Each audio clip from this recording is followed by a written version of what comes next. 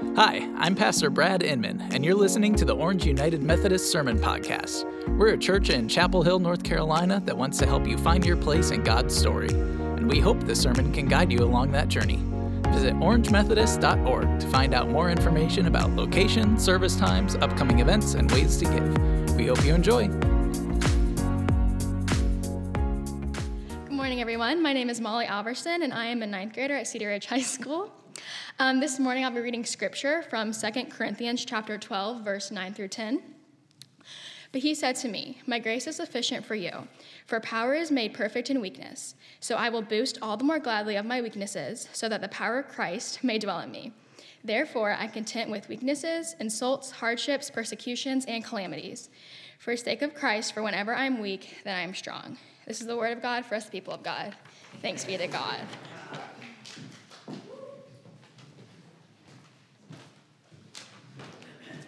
Thanks be to God indeed. So, good morning.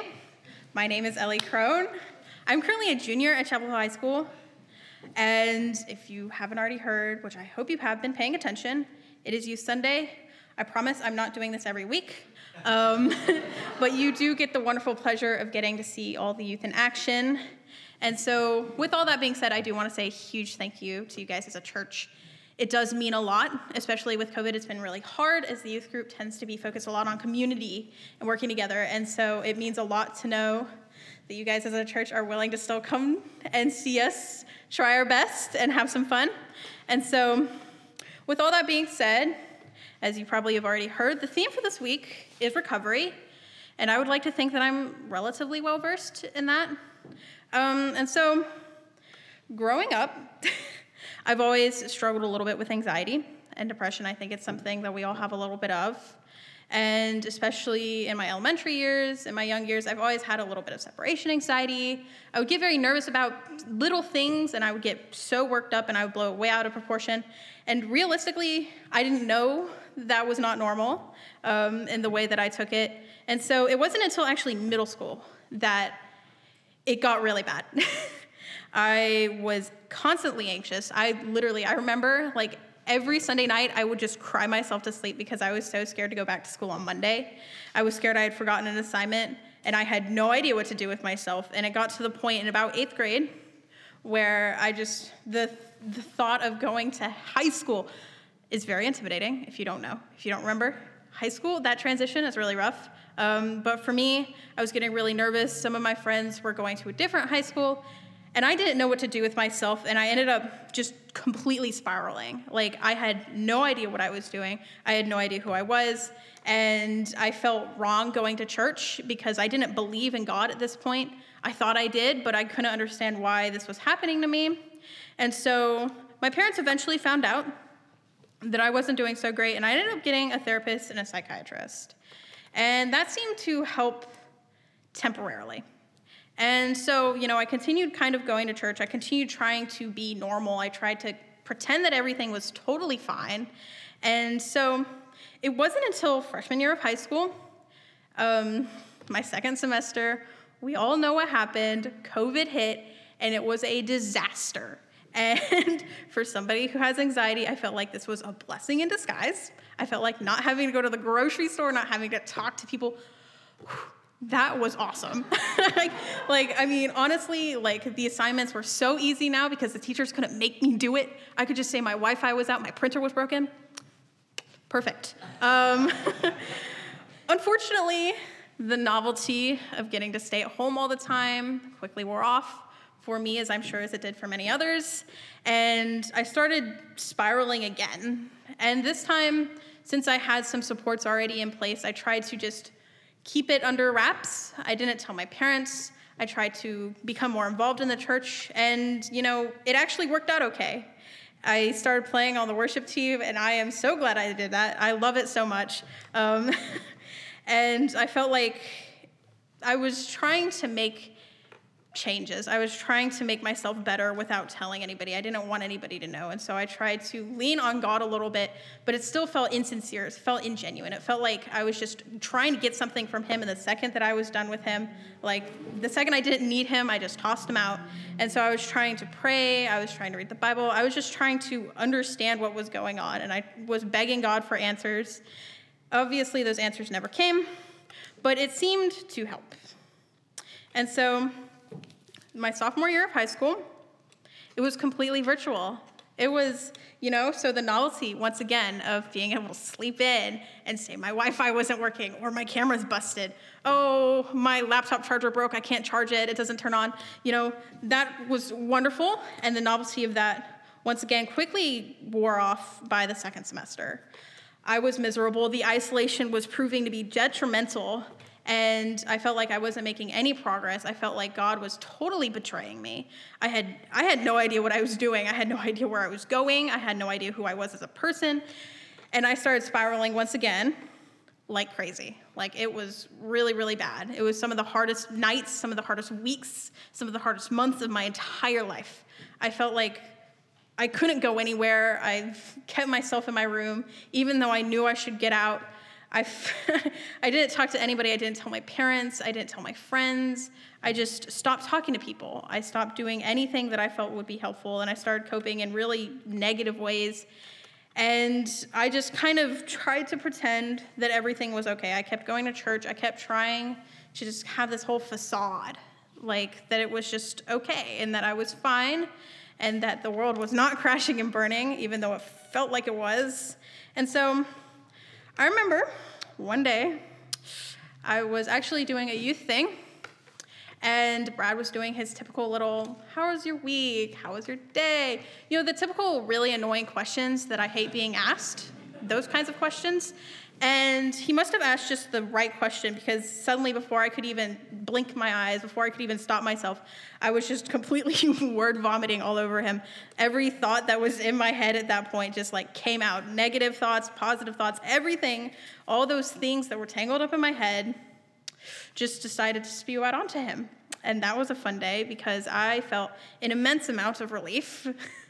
I felt so happy that this was finally out there. I felt like maybe it was okay for once, but I was also absolutely terrified because I did not know what Brad was going to do. I did not want him to tell my parents. I did not want him to take it anywhere. I just wanted it to stay.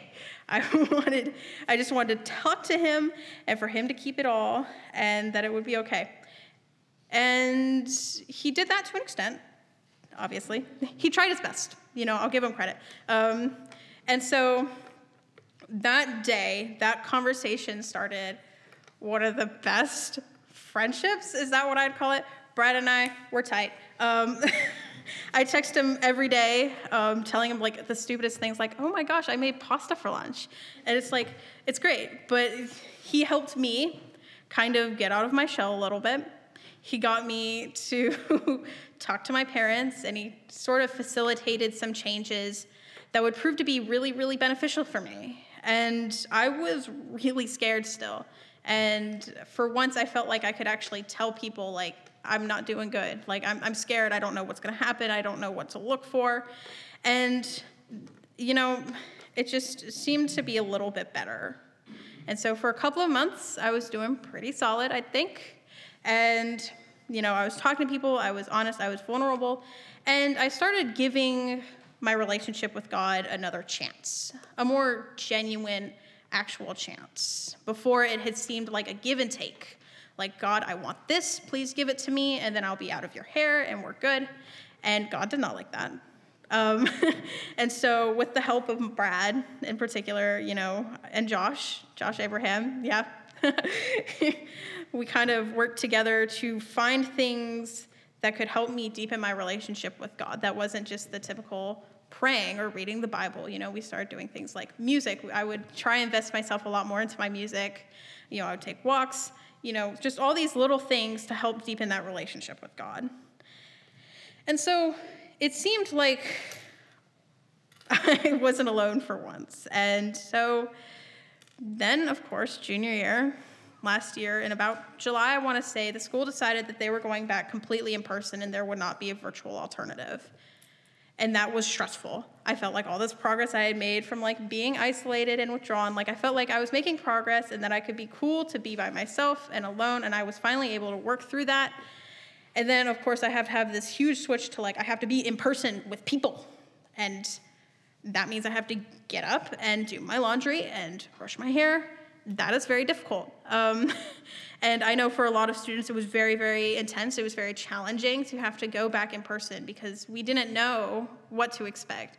We didn't know what the expectations for us were. And so I ended up fixating on this detail so much. I fixated on every worst possible scenario. And it got so intense that I felt like I couldn't even be alone with my thoughts or something horrible was going to happen. And so at the end of August, I go back to school. I went back to school for one day. And I realized that this wasn't it. This was horrible. It was the end of the world. I did not like it. And so it was determined by my dad and my therapist at the time that it might be best for me to go to the hospital. So I did. I went to the hospital for about a week and a half, 2 weeks or so. And it was horrible. I don't recommend it. It was very intimidating. But, it's definitely not somewhere I'd take somebody on a first date, is what I'm saying here. And so I ended up feeling a little bit better after the hospital. The hospital, especially the psychiatric ward, isn't meant to fix you. It's more to get you stable so that you can go back into society and find help in your care providers, and you can just kind of function, and you're not completely miserable all the time, right? And so obviously, I went to the hospital, and for a few weeks after that, I felt okay. I felt like God may actually be here. I felt really scared in the hospital. I felt very alone. But, I tried to pray to him every day. Honestly, I did. I tried to pray to him. I tried to talk to him. For once, I felt like God was hearing what I was saying, and he wasn't just throwing it out, right? And then everything kind of took a turn. A few weeks into September, my parents decided that they were going to separate. And while, I knew this was coming, I did. It didn't ease the pain at all. I still felt hurt. I felt scared and betrayed. And as a result of that separation, there has been some messy custody arrangements. And it's been very tough for me to not know who I'm staying with or what I'm supposed to be doing. And I just felt betrayed again. I got really isolated. I tried to do everything that I could while I was at home, but church ended up becoming my safe space. I felt like God was trying to finally listen to me. And so, I would come to church as often as I could. I would go to youth group. I'd go to Hunger Gang. I'd do all the things because I felt like the people here were listening to what I had to say.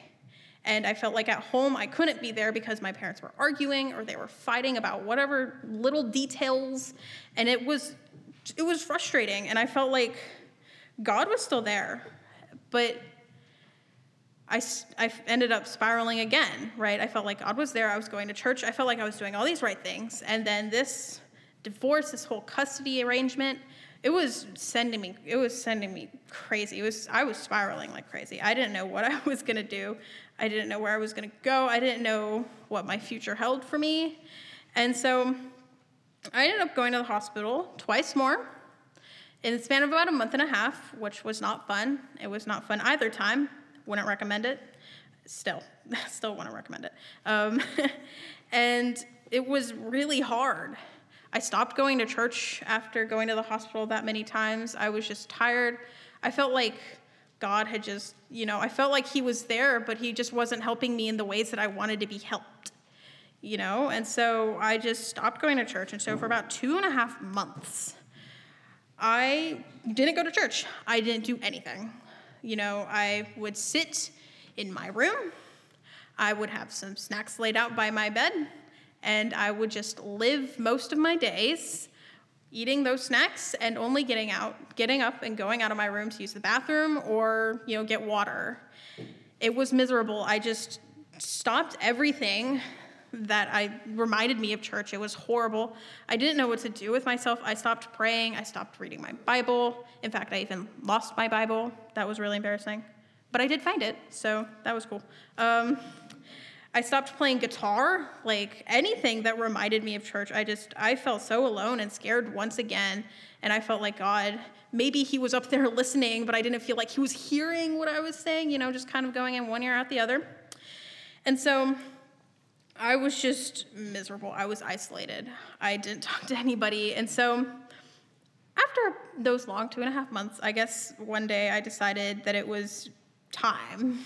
It was time to come back. And I was scared. I was so scared. I was terrified. I did not know what to expect. I was scared that I would come in and nobody would know who I was. Nobody would even notice that I would have been gone. And it was quite the opposite. I remember that Sunday. I remember I was really, really nervous, and I was sitting in the back of the fellowship hall, and some people just started coming in and talking to me and being so happy to see me. And I was scared they were going to ask all these questions about where I've been, and I was so embarrassed. I didn't want to tell them what I had been doing because I'm not proud of that.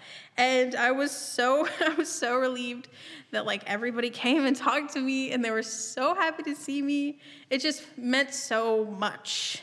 And I'm here now, right? So I guess it must have worked out because I'm sticking through it. And my relationship with God, I think it's gotten a lot better. I think coming back to church was a really good move on my part. And I guess it was hard. It's been hard. It's still hard, right? And, even in the past week, I've been totally miserable. I've just been stressed with everything going on in my life. And, I know God's there. I know he is. And I know that he's probably listening to what I'm saying right now, and he's probably taking it seriously. But sometimes I feel really scared, and I feel really alone still. And, I have to do my little text to Brad, oh my gosh, Brad, what am I going to do? And he's there to remind me that it's okay. And that's, I have a really hard time comprehending the idea of God. Because for me, sometimes the thing I need the most is for God to just reach down and give me a huge hug. There's days, literally every day, honestly, where I feel like God isn't giving me what I want because all I want is a hug. And he's not giving me one, so I don't know what you want. And, it took me a really long time to realize that sometimes he sends really cool people into your life. For me, that's my parents, my family, my friends, Brad, Corey, Adam, Josh, he sends really awesome people into my life to give me that hug for him. Give me that hug, all right? And that's so nice, right? And so every now and then I get a hug from Brad, and I'm like, oh, this is a God hug. I just know it. And it's great. It makes me feel so much better. And, suddenly becoming more open and aware of how my relationship with God has really been, it helps. It helps me feel a little bit better about everything. And, the music that I play, it makes sense now. Before, it was just words on a page. It was just chords on a guitar. And, today even, I can just I feel like God is there. I feel God's presence, and it's crazy, and it's insane, and it's very cool, and I highly recommend that. But, it's hard, and I've always been kind of under the impression that when things get hard, that God would kind of come in and just pull me out, right? If I was stuck or I was trapped, he would just come and break all the walls down, and boom, I was free, and I was okay. That is not how that works, unfortunately. He sends people, and he gives you gifts, and he does all these crazy things. And sometimes I forget because he's not there to literally tell me, this is what I'm doing, Ellie. This is helpful for you. He's not there to point his little finger at me. But, he's there. And sometimes I forget, and it's really tough because I'll get caught up in my head. I don't even know where I'm going or what I'm doing. And, I just have to take a deep breath like Brad always tells me, and it drives me nuts, Brad.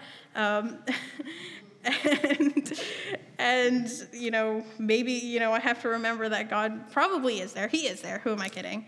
And that he loves me a lot.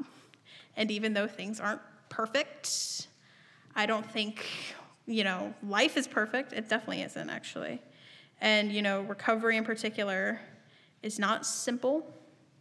It's not you're sick or you're sad or you're hurt and then you're better. It's not like that. It's a roller coaster that I personally don't want to be on, but a roller coaster nonetheless.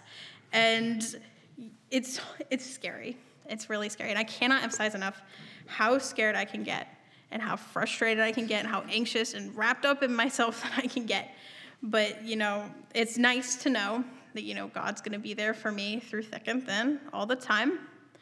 And so even when I'm hitting a low point again, and it's not ideal, I know that God isn't going to sit there and be mad at me or punish me or point his finger at me and yell or get upset or disappointed. He's going to sit there and he's going to send me a God hug, probably through Brad. And it's nice and it's helpful.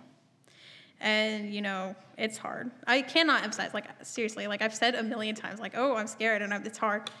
It's hard to be vulnerable. It's hard to be weak. It's scary and it's intimidating, especially in this society where we kind of paint everything in a light of just strength and confidence. That is not real.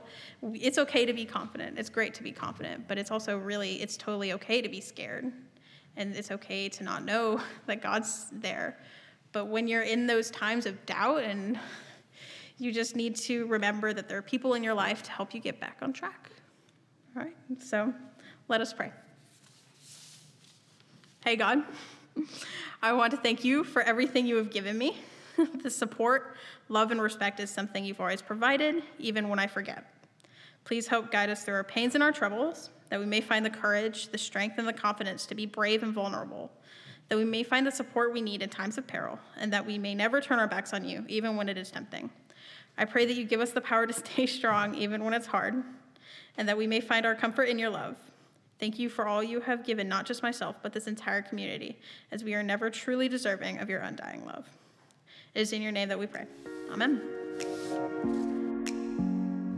Thanks for listening to this week's sermon. Please join us again next week. In the meantime, you can find us online at orangemethodist.org.